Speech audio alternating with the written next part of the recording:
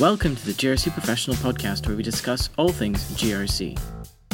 And we're going to be sharing and trying to concentrate on, the shared challenges, some commonalities, and sharing of experience that's of interest. So it's of strong interest to us, even in Australia, to understand what's happening in the EU around privacy, for instance. Similarly, the sharing of knowledge and experience around AML and financial crime. Welcome to the GRC Professional Podcast. My name is Kwame Slesher. I'm the editor of the GRC Professional magazine and the GRC Professional online. And today, once again, we have Naomi Burley, our managing director at the GRCI. Hi, Naomi. How are you? I'm good. How are you? I'm not too bad. So this week, we are going to be talking about the International Federation of Compliance Associations, as well as an update on the International Compliance Standard. So I thought since the point of view event we had earlier this year was focused on the International Compliance Standard and where we were with it at the time when we talked about it being a certifiable standard and etc. So I guess it'd just be useful to know, what are the timelines for the standard at this point? Okay. Well, where we are at is that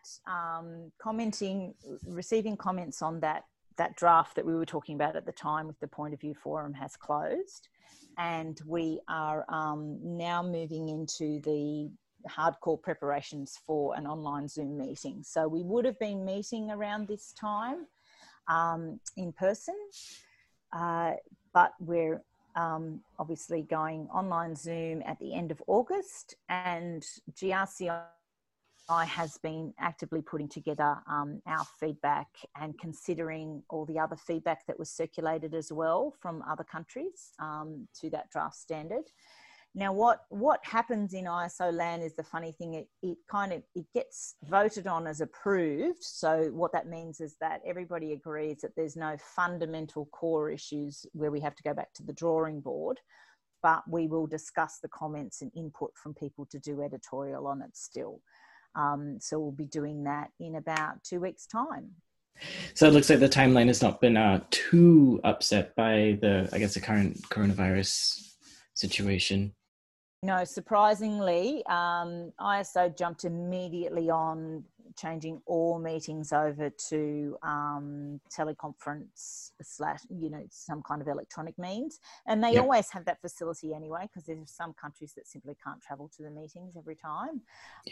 But it just means that 100% of us will be participating online, which is going to be a different experience, because one of the nice things about going to the meetings is getting the informal, the thing that everyone's missing during this COVID thing in the compliance space is getting that informal input and understanding of the context for a lot of the other participants on the committee and why they might be concerned about a particular wording or, the nuances of what it means in their home country. So we won't have the opportunity for that, sadly. So it'll be a much drier affair, I think, and a little bit less informed. But thankfully, we've had a couple of those sessions where we've been able to get to know some of the other people and why their perspective is a particular way, which is always interesting. Right. And can I just ask you again, what is the timing for the standard, just to remind audiences? Yeah.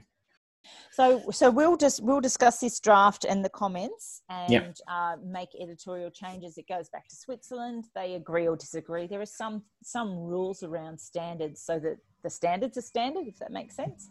And there are some changes we are simply not permitted to make.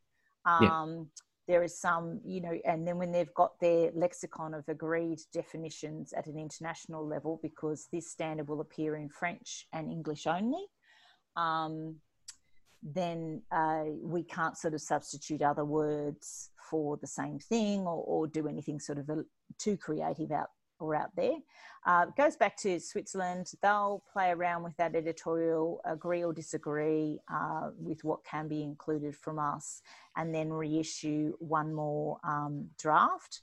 Now, I believe that draft then goes to public comment, and we pull in all those comments on a fairly short timeline because the next meeting is November. Right. So it's a pretty short timeline for the next round of commenting.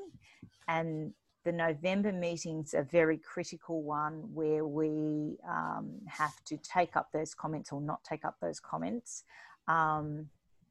and incorporate those and then reissue for one last consideration round. So there's quite a few points in time where people can comment and give input, but obviously the further we go down the road, if there's a really glaring issue, it becomes more and more difficult to rectify.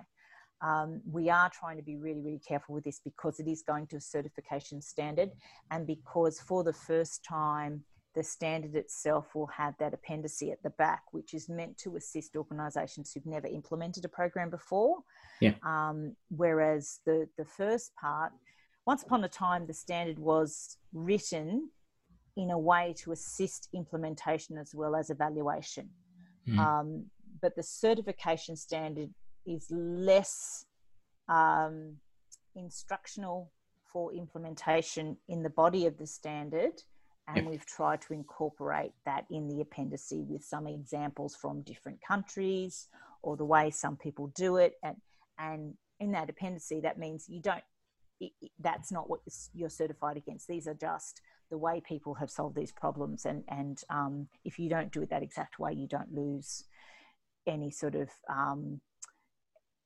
credibility that you would if you're simply not achieving the minimum set in the first half of the standard, in the body of the standard. So there's quite a bit of work going into that from Australia in particular because of our experience with implementing these and having developed the first compliance standard and our understanding of where people come a cropper trying to implement a program. So we're putting in quite a bit of effort on the appendice this round of commenting. All right. Well, another thing that's happening in November, as we were talking about before we started recording, is the conference for the International Federation of Compliance Associations, which we are a part of. Yes. And originally, when it was suggested, it was hoped that we'd actually have an issued ISO standard. Yeah. That we could talk about in a bit more detail. Won't be quite there yet. It doesn't get signed off officially until 2021, I believe. But I stand to be corrected. I will find out for sure after this meeting whether they're sort of rushing the deadline forward. But yes, so that will be from the 16th to the 20th of November, and something that all of the associations involved in IFCA will be contributing to. So it actually should be a very, very interesting virtual event. So I'm not sure how far along the program is at this point, but I guess what are some of the potential issues that might be discussed at the event, seeing that we'll have that international flavor? Well, you're right in that we haven't sort of cemented down every single aspect of the program at the moment, but it's going to be run virtually for about 2 hours to a maximum of 3 hours per session, probably around the 2 hour mark over 5 days. And we'll switch around the time zones so that different member associations members won't have to be up in the middle of the night all the time, as well as obviously providing recorded links for those of us who can't stay awake till 2 a.m. Yeah. And we're going to be sharing and trying to concentrate on, I guess, the shared challenges, some commonalities, and sharing of experience that's of interest. So it's of strong interest to us, even in Australia, to understand what's happening in the EU around privacy, for instance. Similarly, the sharing of knowledge and experience around AML and financial crime, especially during COVID.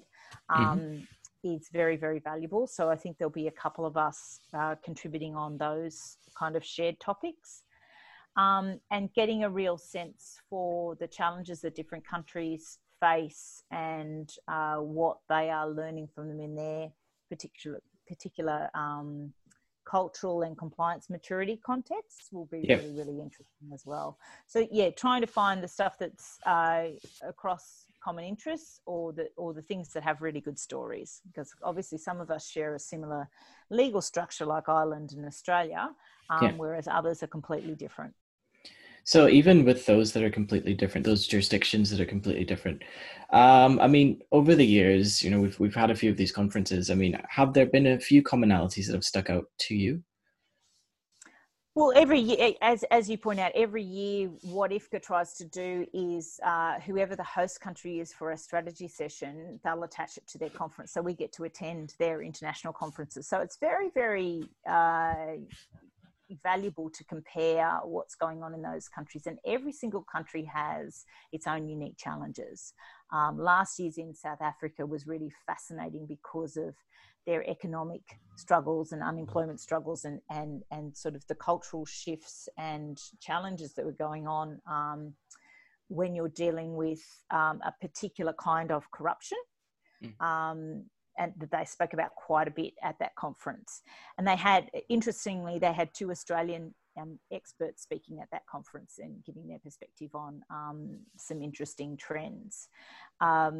So that was really interesting to think about the challenges for compliance in a culture that is so hamstrung by particular kinds of corruption. Similarly, when we visited Argentina, their focus on dealing with money laundering and other kinds of financial crime is completely about that cross-border criminal activity and eradicating drug trafficking. So, and it's really, really important economically, again, for their country to eliminate that as much as possible to encourage international trade. So it's imperative.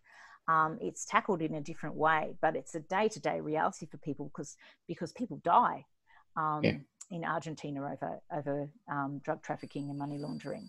So it's a, you know, then you sort of come back to cozy Australia and you go, oh, you know, we don't have a problem. And I guess this is where a lot of Australians don't relate to some of the rules around AML and financial crime because it doesn't seem quite as real. Right. Yeah, fair enough. But I think from our discussion that members have listened to before this particular podcast on the AML and financial crimes wrap up, we'll see that some of these issues are very real for us as well. Just a little bit quieter, I think, from a sanctions perspective and the modern slavery perspective. They're not stealing headlines in the paper, and you're not dealing with judges being gunned down in the street. But it doesn't mean that it isn't happening, and it doesn't mean that our financial institutions aren't being used by criminals to launder funds. It just means that we need to be vigilant in a different kind of way. All right, excellent. Well, I think that's pretty much all we're going to be discussing today. Anything, I guess one more thing that's coming up since we're on the topic of conferences, plug alert.